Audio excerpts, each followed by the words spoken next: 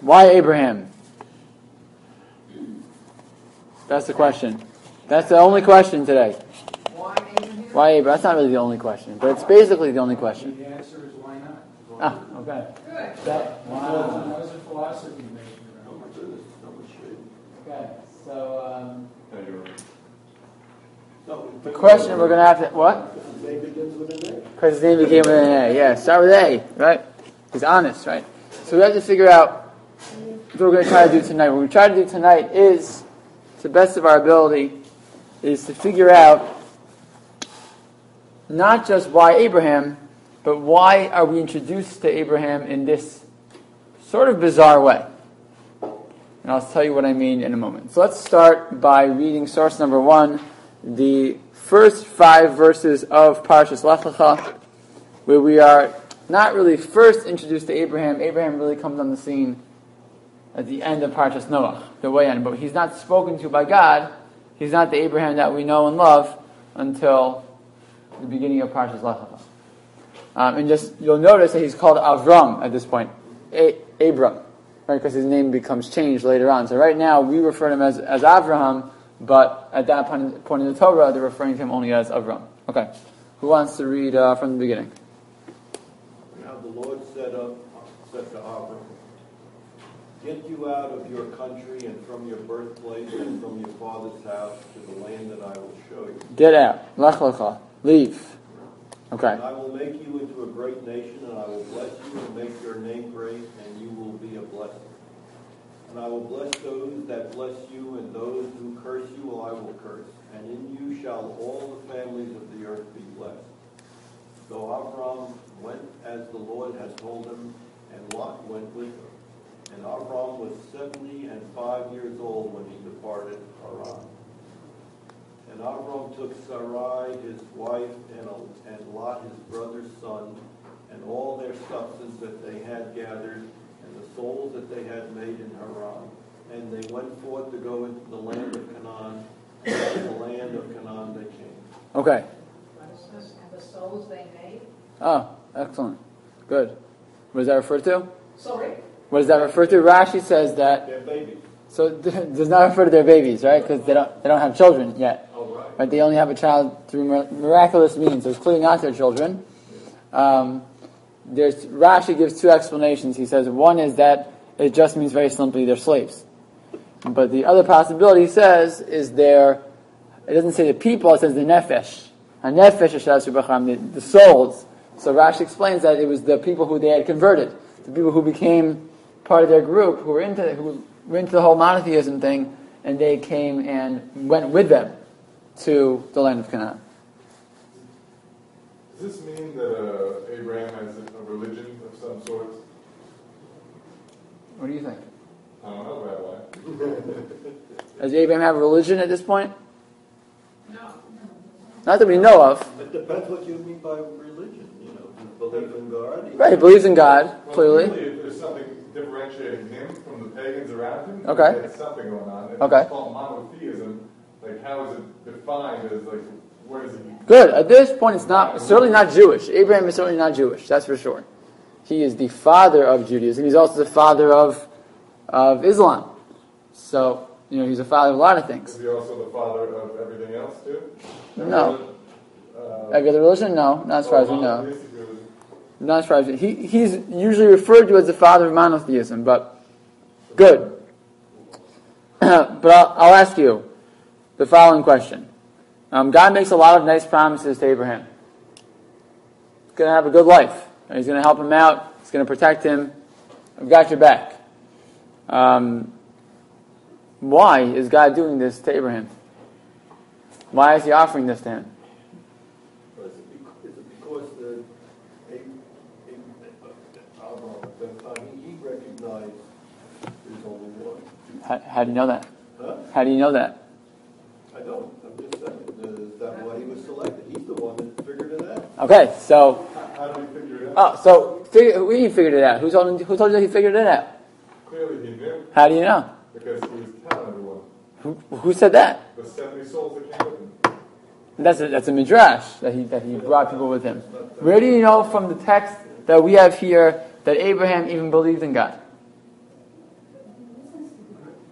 Oh, okay. Okay. Good. Afterwards, he listens and he goes. But do we know anything about anything that Abraham has done up until now which tells me why God is talking to him? No, nothing. What are we told when Noah... I should have brought it here. I'm sorry, I forgot. What are we told when Noah, the beginning of the story of Noah, and Noah's also chosen by God to build the ark. Is he supposed to make peace between the earth and the people, or relieve them from Okay, but what does it say very simply why God chooses Noah? Ish tzaddik, right? Noach ish tzaddik. Noach was a righteous person. Tamim haya b'darasav. He was a pure, righteous soul. So why did God choose Noah? If I asked the same question at the beginning of last week's parsha, why did God choose Noah? What would you say? He was a tzaddik. Okay, good. He was a tzaddik. Good. We usually know righteous people God likes those types of people. Good. What are we told about Abraham? Nothing. We're told that God says, go to some place I'm going to show you. And we're not told, he's not even told where. But he's given a lot of promises about good things, a lot of better things that happened to him that happened to Noah. But at the same time, we're not given any background as to how it is that we got here. Could it be that God chose him because it was his choice without nothing getting from God? He chose it without any benefit. Chose what? To believe in God. Are you sure? Well, when he listened to God, we already know that he believes in God, but God till then didn't promise him anything. When he told him, get out of your country, before that he didn't promise him anything, still he believed in God. This was a pure faith. Okay. Well, he says he'll make him a great nation if he gets out of it. Do we know that he believes in God before God speaks to him? Just to play devil's advocate, do we know that he believes in God before God speaks to him? It says he went as the Lord and told him. So he listens to God once God speaks to him. Yeah. I think you're probably right. I think you can assume that someone to whom God is speaking has a certain amount of belief in him. Right. So, Right. did that make him, did that make him unique then in listening to God at that time? Okay, good. So let's keep going. Okay. Good. So the question is, I think an okay question. It's not my question. It's a question a lot of the commentaries ask. In fact, I'll show you. Look at source number 4 for a minute. Switch over to Nachmanides, the Ramban. Source number 4. I'm just going to read the beginning of the passage just to show you that I didn't make up the question. Let me see where I am. Yeah. It's page 3, source number 4. Ramban, commentary on Genesis 12:2. Says the Ramban, this passage does not clarify all the issues involved. What sense was there in the Almighty ordering him to leave his birthplace and offering him unprecedented rewards without prefacing that Abraham had deserved it by being loyal to God, or being righteous, or by telling him that by leaving his birthplace and going to another country, he would attain a greater nearness to God? It is more usual to find such phrases as, quote, walk before me and hearken to my voice and I'll reward you, as in the case of David and Solomon, or such conditional clauses as, if you walk in my statutes, or if you hearken to the Lord your God. In the case of Isaac, the Almighty blessed him for my servant Abraham's sake. But surely there's no sense in promising reward and blessing on account of leaving his country. So Ramban's actually asking a little bit better. He's saying, even if you're right, Penny, that he listens. Okay, good, he listens. No, but he has a complete faith without benefit. It wasn't promised. If you go by my, he has a full. I mean, once God tells him to go, he offers him a lot. But Good, so what you're saying is that, I think you're right, what you're saying is what the Ramban is asking. The Ramban is saying, if the whole reward he's getting is for just from now on, where he listens and follows God's command to leave his land, it seems like a pretty big reward for a pretty small action. It's not so small, but it's saying it can't only be because of the fact that he left. Good. We're going to come back to all this. You're making excellent points. We're going to come back to all But this. don't Jews normally question? What? He was Jewish at the time. Oh, that's true. That makes it all right. That alleviates everything. Yes and no. And that's when we're... That's part of what makes Jews uneasy. Yes and no. Yes and no. You're right. The part that makes Jews Jews is that we question, that we ask. But there is a point, and maybe we'll talk about that towards the end, at which we do. Right? The Jewish people, when they received the Torah at Sinai, how do they respond when God says, are you ready for the Torah? They say, Na'aseh v'nishma. We'll do it. Na'aseh, we'll do. V'nishma. And then we'll understand. Because at a certain point, there has to be, we're not only doing because we understand, sometimes we're doing because you're God. Which we're going to see is a trait that Abraham seems to possess. Can I take a step back? You can. So it says Abraham left these 70 souls with him. It doesn't say 70, it just says 70 is by Jacob, I think we're thinking. But Okay. it just said the nefesh, the people that he brought. Okay. Did Abraham create his own soul in this case by realizing that God was one? No, I don't think so. No. He's given us all like everybody else. He's a Okay. regular person like everybody else. All right. I think. Well, that brings I the would assume. question, and then God may also, like way back before, these slaves. Yeah, but I'm not going to be able to answer this question, I don't think. Sorry? I don't know if I'm going to be able to answer this question. Oh, Okay, but let's keep moving ahead. Now, I'll tell you the question is even a little bit better. Why? Because of the following midrash in source number 2. Source number 2 is the midrash in Bereshis Rabbah. It says as follows. Someone want to read source number 2? Eric. Bereshis Rabbah. Rabbi Azariah began, we tried to heal Babylonia, but she could not be healed. Leave her, and let each of us go back to his land. Okay, that's a line in Yirmiyahu, in Jeremiah. So the midrash is going to explain a subtle underlying meaning of this verse. We tried to heal Babylonia. In the generation of Enosh, she could not be healed. In the generation of Enosh. Comma. She could not be healed. In the generation of the flood. Period. Next. Leave her. In the generation of the dispersion. And let each of us go back to his land. And God said to Abraham, go for yourself. A little bit enigmatic, right? But what does it seem to say? That there's a progression here. Right? The generation of Enosh is a generation right after Adam, which we'll see in a minute, was the generation where idolatry really began. The generation of Noah, that is the generation of the flood. That again, God tries again. It starts with Adam, doesn't work. Right? It gives Adam one commandment, and Adam and Eve, the only people in the world, they blow it. We spoke about that, right? Then he comes to the generation of Enosh, which is the generation of Noah, basically, or which is part of the generation of Enosh, I guess. Then we get the generation of Noah. Again, God tries to get everybody to do what they got to do. Doesn't work. Fine. So he gives them the 7 Noahide laws, which is, again, speaking to the entire... It wasn't just Noah, was not just about Noah. It was about all of the people at the time of Noah. He gives all of them the 7 Noahide laws. It's not for one specific group. And what happens? Doesn't work. We get to the Tower of Babel. Again, Tower of Babel, they have a unity. They have a lot of things going for them. But again, they can't get it together. God has to disperse them. It's not working. So what does God decide to do? Says the Midrash, and God said to Abraham, go for yourself. Lech Lecha. That Avraham is sort of the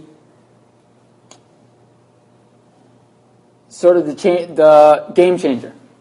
That at the beginning, God is looking to speak to all of mankind and his children and say, look, let's get this together. I'm God. You're a man. We can hang out together if you will listen to what I do. And everyone says, no, thanks God. We're not really interested in that. And it happens sort of 3 times. That the people say, we're not really interested. This group is not interested for different reasons. Until finally God says, you know what, I can't speak to the entire group. They're not ready as a whole to be addressed. So what do I have to do? Start with one person. Through that person, I'm going to build a nation which will eventually, hopefully, shed light on the entire world. That's what the Jewish people are supposed to be. We're not supposed to be a people that then close ourselves off from the rest of the world. We're supposed to be what we call Orla Goyim, or light unto the nations. So God now has chosen one person to start this new plan. So the question begs itself again, if it's only one person, this person should have done something to make him worthy. The one guy now, it's all in his hands. And at this point the story begins, we don't know anything about him. And it's sort of interesting. Okay. Apparently we do, because in that verse 4 that you started with, the second paragraph talks about all history. Okay. So where does that come from? Good. So look in source number 3 first, which is the Rambam, Maimonides in the Mishnah Torah. So the Rambam, when he wrote his, all that he did, right? The Rambam. Not to be confused with the Ramban, right? Rambam with an M. Moshe Ben Maimon. 2 most famous works. Guide to the Perplexed, known in Hebrew as the Moreh Nevuchim.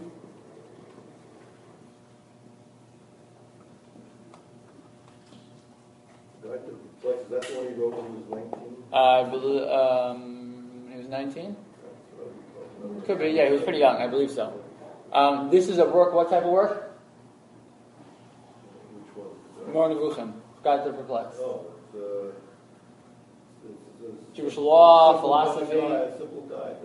Okay, yeah, but it's in what? Law, philosophy, what? It's Jewish philosophy, right? It's a philosophical work. Okay. He also wrote another very important book, referred to as the Mishnah Torah. This is Jewish law. It's quoted zillions of times in the Code of Jewish Law, in the Shulchan Aruch, the Rambam's Mishnah Torah, probably his most famous work.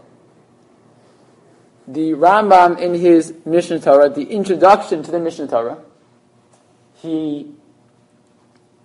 introduction to the laws of idolatry, which are very specific about the laws of what happens if a person, what's really considered idolatry, what's not considered idolatry, how does it work, what's a good way to do it if you want to get in trouble, what should you stay away from, etc. What can you sell with idolatry, all these types of questions. So he begins the entire first chapter, with a story. Okay? And the story begins with the generation of Enosh, like we spoke about before. We don't have it here. He basically talks about how it is that people came to idolatry, because the world wasn't created with idolatry, the world was created with Adam and Eve, who clearly believed in God. They knew about God. How do we know? They talked to God all the time. Right? Adam and Eve certainly were not idolaters. And neither were Cain and Abel. Isn't that right? So at some point, the world came to idolatry. How did it happen? So he tells a story, and he says that basically, during the times of Enosh, the people basically said, look at this. Wow. Look at the stars and the moon and the sun. God created those. And they're really amazing. Know what we should do? We should all get together. We should pray and bow down to the stars and the moon and the sun as a way of reflecting our reverence for God. Because this is, after all, what God created. So they start to do that, and they start to have these rituals where they pray to the stars and the moon and the sun. At this point, they're still believing in God. There's one God, and that's who they pray to, but they worship the stars and the moon and the sun as that sort of intermediary. And then what happens, the generations go on. What do the children know? Well, what do we do when we pray? We pray to the stars. And they build temples and all kinds of things to the stars. And slowly, over the generations, people forget that there's a God behind everything. And they become, basically, the word that's used all over rabbinic literature for a person who's an idolater is the word avodat kochavim. And you ever heard the word akum? Akum refers to akum is oved kochavim umazalot, a person who worships stars. Put it here. Oved kochavim umazalot, worshipper of stars, and in English, mazalot. Not planets. Like astrology. Zodiac. The zodiac, sort of, yeah, it's sort of something like that. Fine. That's how we refer to idolatry in rabbinic literature, Akko, all the time. Ovei Kochavim Mazalot, people who worship the stars. Like that's where it started. Okay, so the Rambam tells this whole story. He says, this is what the whole world was doing, and they were building temples, and they were building idols, and it became, the whole world was idolatrous. Great. Let's start now in source number 3. The Rambam continues the story. And the Rambam didn't make up the story. He got it from the Midrash, which came way before him. What does it say? The world continued in this fashion until the pillar of the world, the patriarch Abraham, was born. After this mighty man was weaned, he began to explore and think. Though he was a child, he began to think incessantly throughout the day and night, wondering, how is it possible for the sphere to continue to revolve without having anyone controlling it? Who is causing it to revolve? Surely it does not cause itself to revolve. Apparently, he believes that Abraham knew that the world was round. Okay? I don't know if that's possible he knew that, but okay. He had no teacher, nor was there anyone to inform him. Rather, he was mired in Ur-Kasdim among the foolish idolaters. His father, mother, and all the people around him were idol worshippers, and he would worship with them. Amazing. He would worship with them. Abraham was an idolater. Okay? However, his heart was exploring and gaining understanding. Ultimately, he appreciated the way of truth and understood the path of righteousness through his accurate comprehension. He realized that there was one God who controlled the sphere and that he created everything, and that there was no other God among all the other entities. He knew that the entire world was making a mistake. What caused them to err was their service of the stars and images, which made them lose awareness of the truth. Abraham was 40 years old when he became aware of his Creator. When he recognized and knew him, he began to formulate replies to the inhabitants of Ur-Kasdim and debate with them, telling them that they were not following a proper path. The other approaches in the other Midrashim would say that he was actually 3 years old when he realized. But anyways, yeah, keep on going.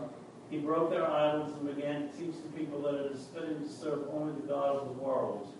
To him alone is it fitting to bow down, sacrifice, and offer libations, so that the people of future generations would recognize him. Conversely, it is fitting to destroy and break all the images, lest all the people err concerning them, like those people who thought that there are no other gods besides these images. When he overcame them through the strength of his arguments, the king desired to kill him. He was saved through a miracle and left for Haran. Yeah, Haran. This is the famous story of Abraham being thrown into the fiery furnace.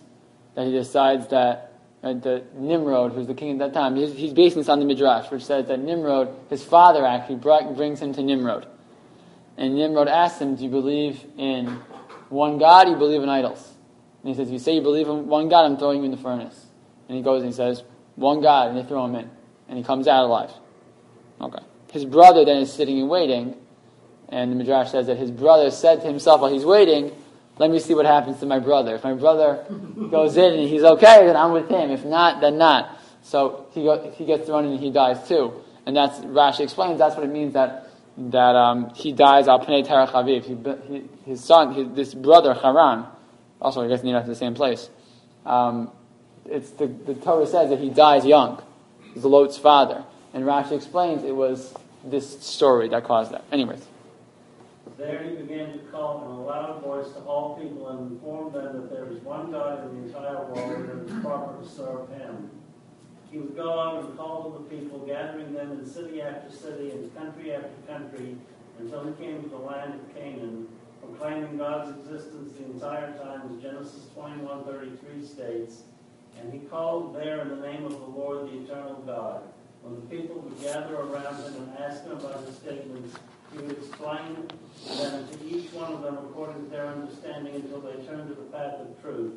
Ultimately, thousands and myriads gathered around him. These are the men of the house of Abraham. These are people who, again, Nefesh Shasir B'Haran, these people who came with him. These are the people that we read about later, that he gets his people together to go to war. Who are these people? Same people. Fine. It's a very nice story. What's more interesting about it is that it's found not here. It's found here. Which is fascinating. It's found in the Mishnah Torah. It's a very bizarre place for the Rambam to write such a story. what's interesting, I think, is that usually Midrash, again, there are different schools of thought, but Midrash, according to many, is not always meant to be taken as the literal things that happened, stories that happened. This Midrash seems to be taken by most of the commentaries to have happened. They believe that it happened. Where did you get the number 3 years old? No, there are other versions of the Midrash that say he was 3 years old. But 40 things seems to make more sense, but yeah. About Noah, the parasha before, it's written, Et Elohim italech Noah. Mm-hmm. And the meaning italech means to walk. Mm-hmm. But it's as, in this case, also a spiritual Mm-hmm. meaning. Like, That God helped him walk along. For God will, and so on. So Noah did that. About Avraham, we see that maybe after this catastrophe that happened to them in Ur Kasdim, Vayelech to Haran. He began his spiritual journey by walking with his whole family to Haran. So he began to walk in B'derech Hashem, and after staying for a while in Haran, Hashem reached him and said to him, continue with your spiritual trip, Lech Lecha. Okay. Good. I like it. But it's still based on the Midrash. It's based on the Midrash. That's still assuming a Midrash. Right? Meaning the words saying that Avraham got up and he walked and he went, that's true. He got up and he traveled. We still don't know why. To say that he was because of what happened in Ur Kasdim, you're right, that story comes before, and the Midrash tells us that was when he was thrown into the fiery furnace. But again, the Torah has not told me yet. If you're reading the Torah and you're just starting the story, you don't know anything that happened to Abraham. We have this whole elaborate story, which we believe happened. But again, it's not there in the text. Right. So I said maybe because of the catastrophe that was in Ur Kasdim. But maybe that he was in any process of trying to reach to God. Okay. And this is why he walked to Haran. Okay. I'm not saying that it's because of what happened. Maybe. I'm not saying what the Midrash is saying is nonsense. Right. No, correct. Generations are telling that there is any process. Right.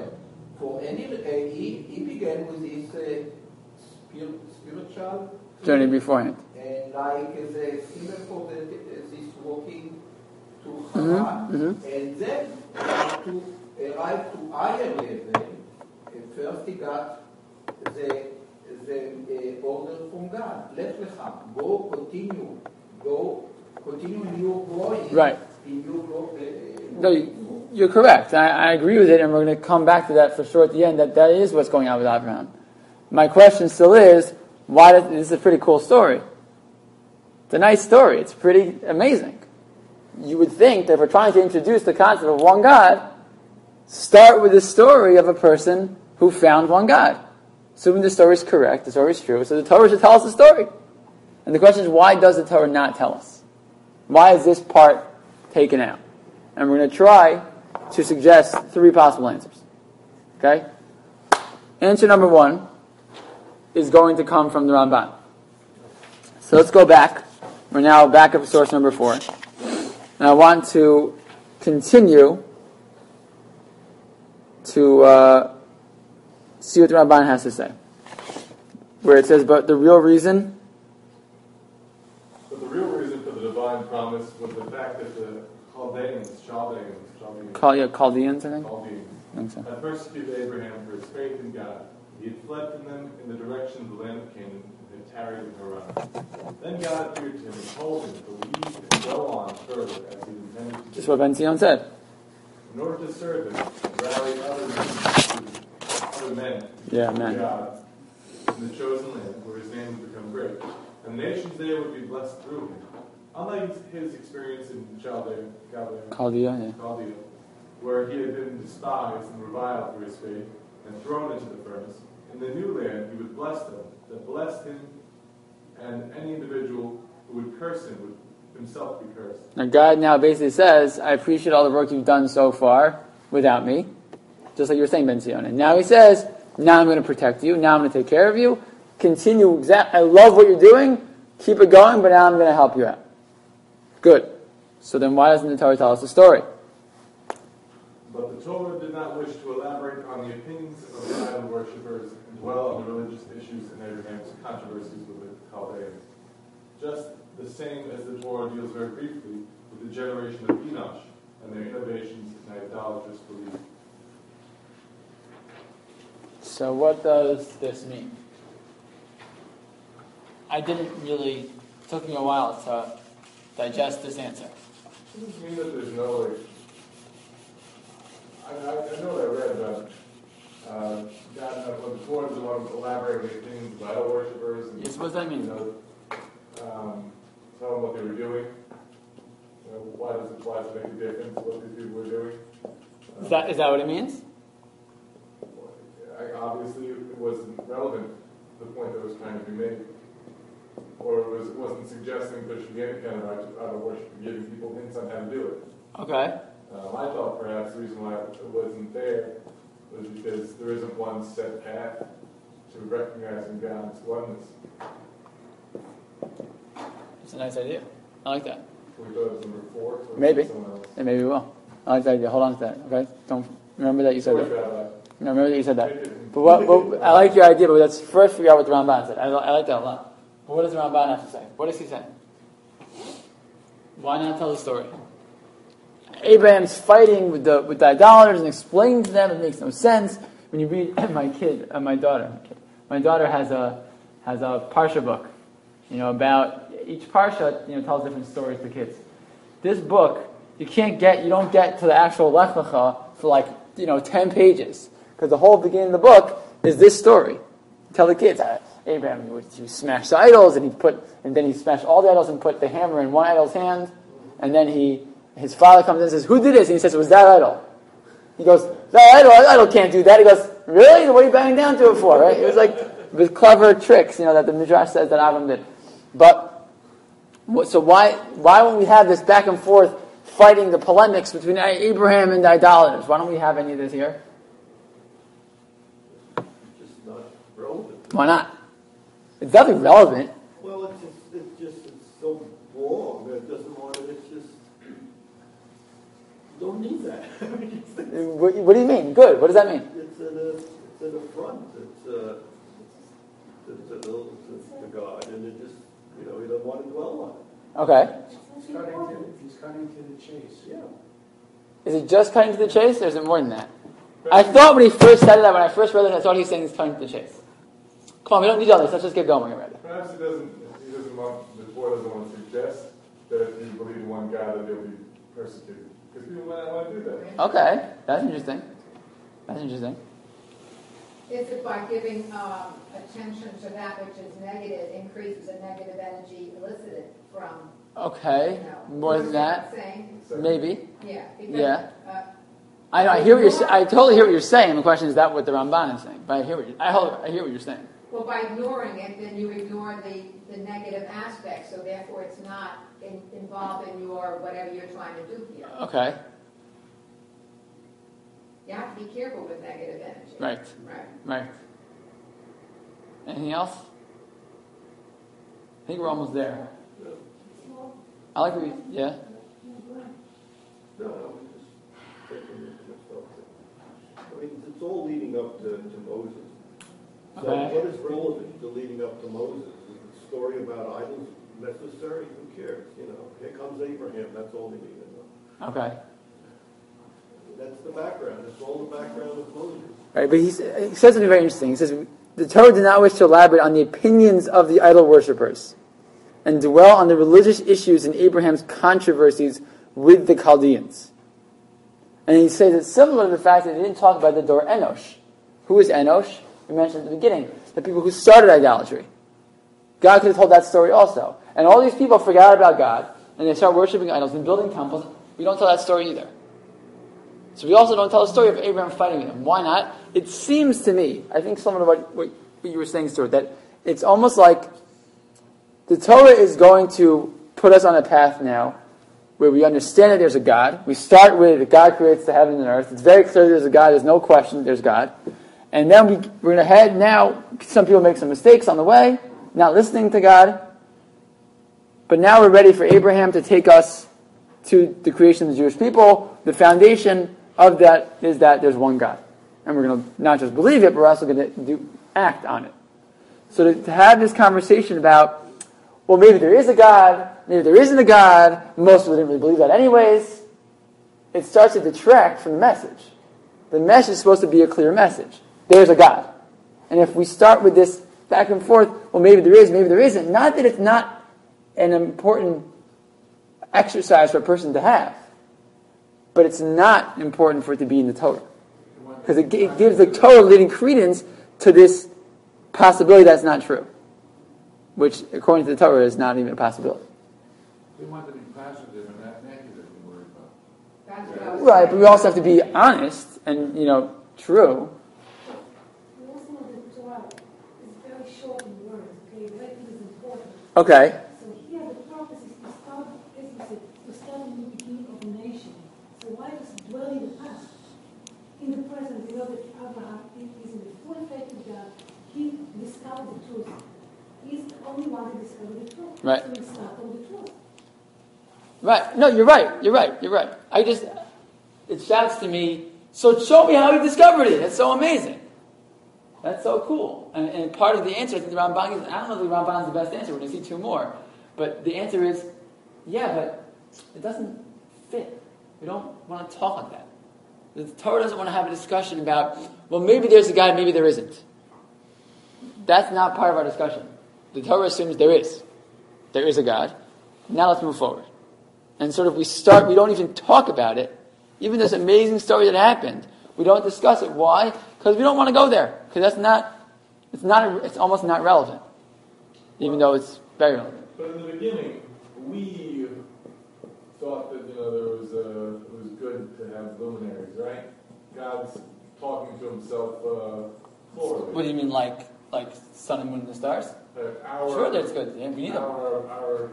We would die, right? That's something.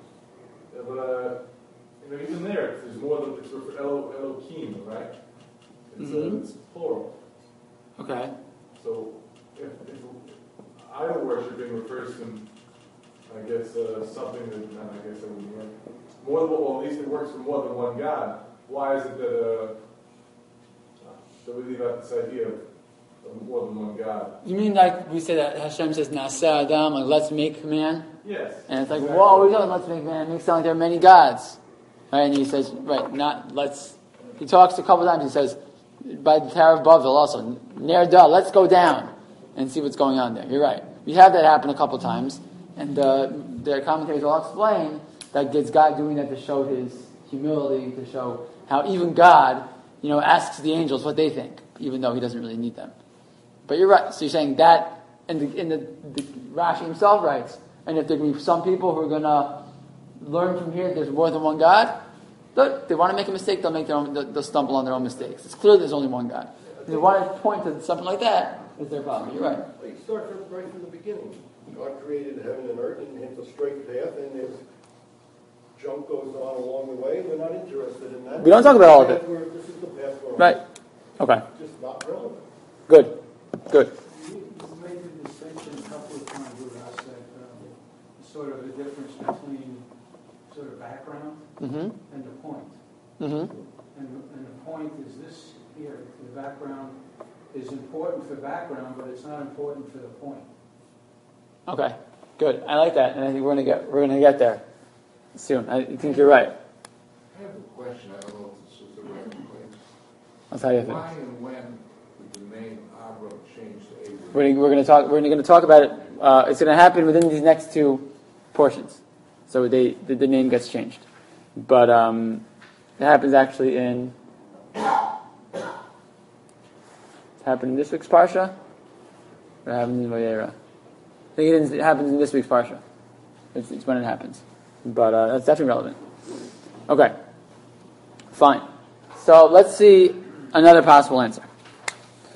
The second answer is an answer given by Nechama Leibovitz. And she explains as follows. If you look in the Midrash in source number 5, also from Bereshis Rabbah, says a very interesting thing. And again, an exegesis of a verse somewhere totally somewhere else, a verse in Psalms. Verse 5. It is written, God examines the righteous one, but he despises the wicked and the lover of violence. Said Rabbi Yonatan, a potter does not test cracked jars which cannot be struck even once without breaking. What does he test? Good jars which will not break even if struck many times. Similarly, the Holy One, blessed be he, does not try the wicked, but the righteous, as it is said. But the righteous, as it is said, God examines the righteous. Well put, Larry. What is that? What? So what? Why does she quote this midrash? Tries the wicked, but not. Tries the righteous. Yeah, He gives tests to the righteous. Before I got married, we were going to pick out china to register, and the lady, I remember the lady at Crate and Barrel, she took a thing of china and she slammed it on the table. I was like, ah! Where she only does that thing she knows aren't going to break, right? To show me how strong it is. Carnival? What? It was not a carnival, no. It can't be China if it doesn't break. It didn't break. So, what's the point? You were talking about righteous. Right. So, who withstands a lot of trials in his life? Right, the righteous person. Yeah. Which one specifically? Abraham. How many trials? 10. Turkey Elbow say. It says in Ethics Over 5 that Abraham withstands 10 trials. Says Nachum Leibovitz, you don't think we have enough proof as to why Abraham is Abraham? God is not going to choose a person who would flop in all these different tests. So maybe we don't know the story yet. But we find out the story very quickly. We find out very fast who this person is and what he's made of.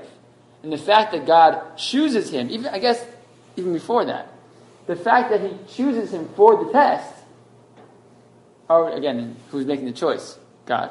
Already shows you that there must have been something that God saw in him that made him worthy. And so to ask the question, even at the beginning, well, why in the world is God choosing him? Is, well, if God is starting now this series of tests with Abraham, it must be that there's something there, even if we don't know. Because again, it's not, we always say, it's not a regular book. And it's a book that's here to teach us something very specific, and the one running the show is God. So it changes the game a little bit. So when a story begins and we don't even know who Abraham is, okay.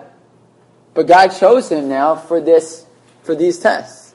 Therefore, it's backwards logic. Therefore, it must be he was worthy. What about free will? He didn't know for sure. Did he? Oh, that he would pass the test? You know, Well, he knew he would pass the test. The Rambam himself writes this. He knew he would pass the test, but he didn't have. But Abraham had the choice of whether to succeed or fail. exactly. This is a little bit of a. So he knew he could pass the test, or knew he would pass the test? He knew he would have. He knew whether he would have or not. But that's completely different than could. If God knew that he could pass the test, Right. then he would have a chance of failing. If God knew that he would pass the test, then there is no chance of him But the failing. Rambam asks exactly your question in the Laws of Tshuva. He asks this very same question. He says, we know that God is above time, so God knows exactly what's going to happen. At the same time, we have free will to choose whether. So he says, if God already knows what I'm going to do, how do I have free will? He says, good question. I don't know the answer. So I don't know. I always thought, what do you mean? What's the big deal? God knows what I'm going to choose, but it's my choice. But again, that's a little bit beyond the scope of our. They're not inconsistent. They're not inconsistent, I right? mean, God can know what choices you're going to make. That's what I always think. Doesn't bother me You ever. still get to make the choices. But apparently the Rambam was bothered by this, so I guess I'm not a philosopher. I'm going to tell you. It would have been better if it was TV. We wouldn't have had time. It'll be over in an hour. Too much time on his hands.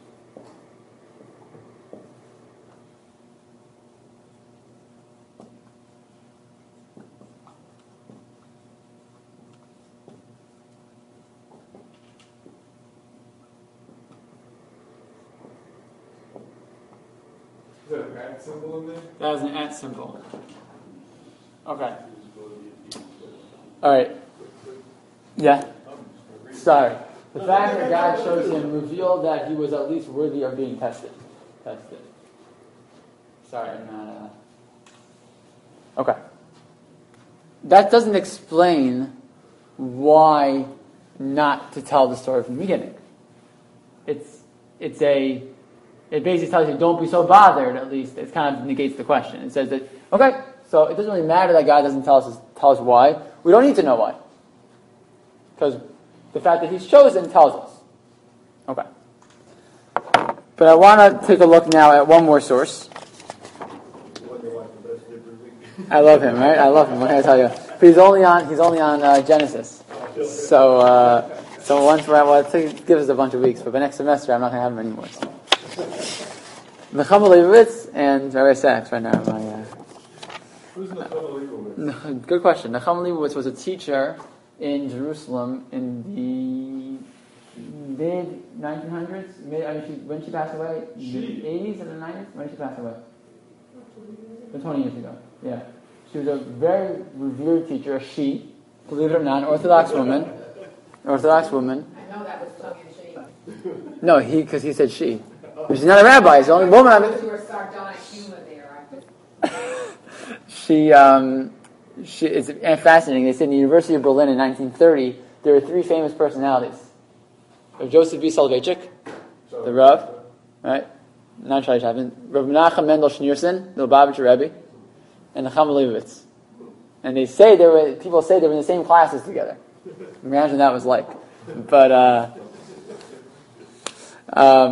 anyway, so she was a very, very famous teacher. She's famous for even her books, the books that she never wrote any books, but the books that they have of her ideas are basically the lessons that she gave, which are really teaching teachers how to teach more than anything else. She gives you questions to think about. She doesn't give you a complete thought. She brings a number of sources and makes some interesting points and then gives you questions for further study. She doesn't really give you a full idea. But her point is to take a very careful look at the way the text is set up and how it's built, and she was very, famous for that. She and her brother used even to be weekly Bible lesson by the radio. By the radio. People would go to her house. They would go to her house to learn. And there were groups of people who would go and sit and learn with her. It was like a whole experience. Okay. Says Rabbi Sachs in source number 6. Prior to Abraham, all 4 dramas of Genesis dealt with the evasion and abdication of responsibility. Adam denies personal responsibility. Cain denies moral responsibility. Noah fails the test of collective responsibility. And Babel was a rejection of ontological responsibility, the idea that the imperative comes from a source beyond the self. Abraham represents the turning point, offering a counterpoint to the previous failures. Unlike Adam, Abraham accepts personal responsibility, heeding the word of God and setting out on a journey in obedience to the divine call. Adam is exiled from Eden against his will. Abraham undergoes a kind of voluntary exile, bidding farewell to the familiar in search of the unknown, guided only by the voice of God. Unlike Cain, he accepted moral responsibility, rescuing his nephew Lot from war. He is his brother's, more precisely, his brother's son's keeper, the very principle that Cain denied. Abraham knows that we have duties not only to ourselves but to others. This is the moral sense. In contrast to Noah, he accepts collective responsibility. He prays for the inhabitants of Sodom, even though he knows they are sinful, on the grounds that there may be innocent, righteous people among them. They are not his brothers, not his kin, not part of his specific covenant with God, but they are human beings. And Abraham feels the imperative of praying, even arguing with God on their behalf. It's interesting, the Midrash, when it talks about Noah, says that Noah was righteous in his generation. So the Rashi quotes the Midrash that says that if Noah was living in the generation of Abraham, people wouldn't even know who he was.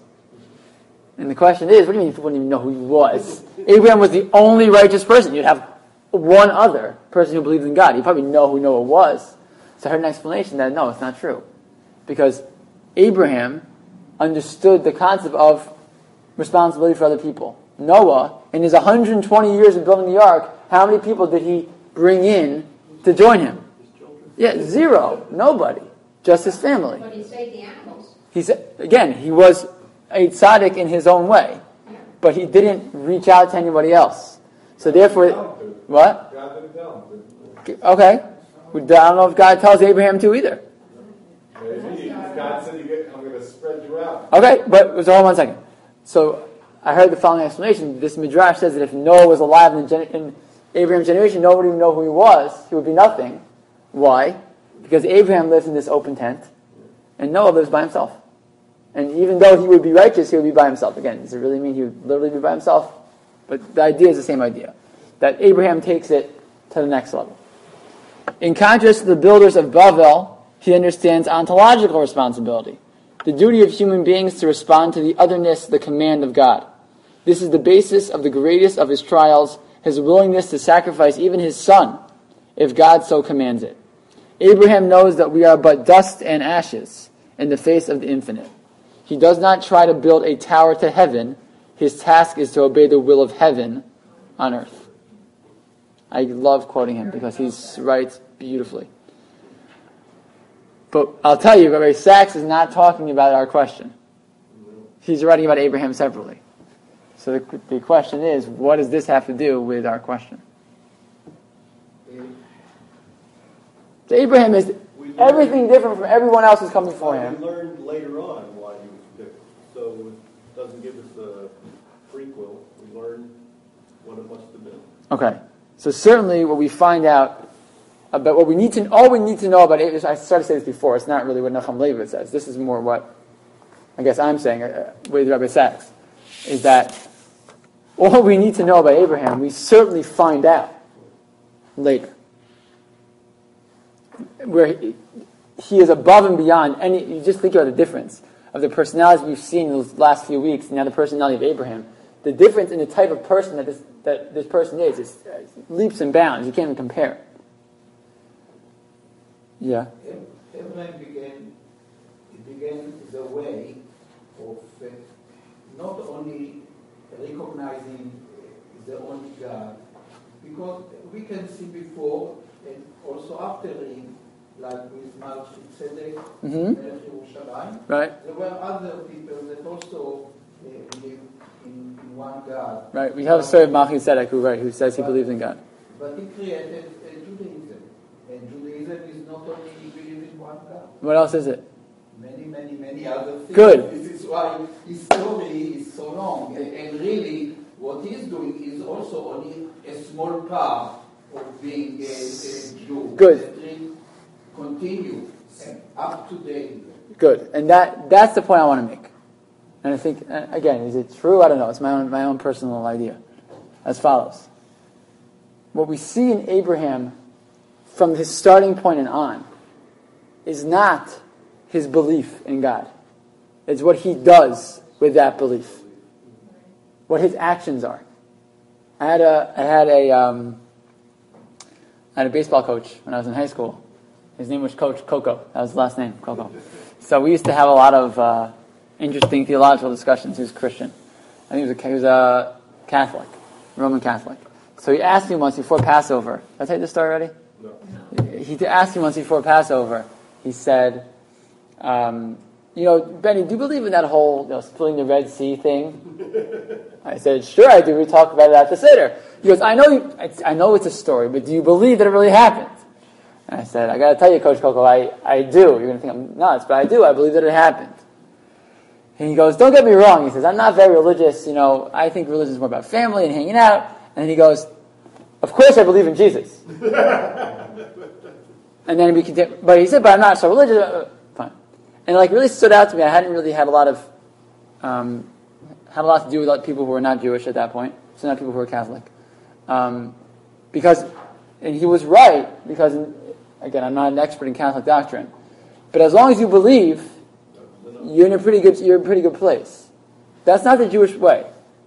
We have beliefs, we have a creed, but that creed is manifest in deed. And what's important to us is it's a nice, fun story to hear about how Avraham came to his belief in one God, but that whole discussion is really, it's the background. Good, you believe in one God? Good, now let's do something with it. That's what Judaism is. And that's the whole purpose of the stories we're going to hear, and we're going to read, and that's what Sefer Bereshis is. It's telling me what I do with this belief. And I think that maybe is, and to me, a nice approach as to why it is that the Torah doesn't spend all this time getting us there. Because it's the background. It's something we don't really need to see yet. And if you see it, and the truth is you see it right away.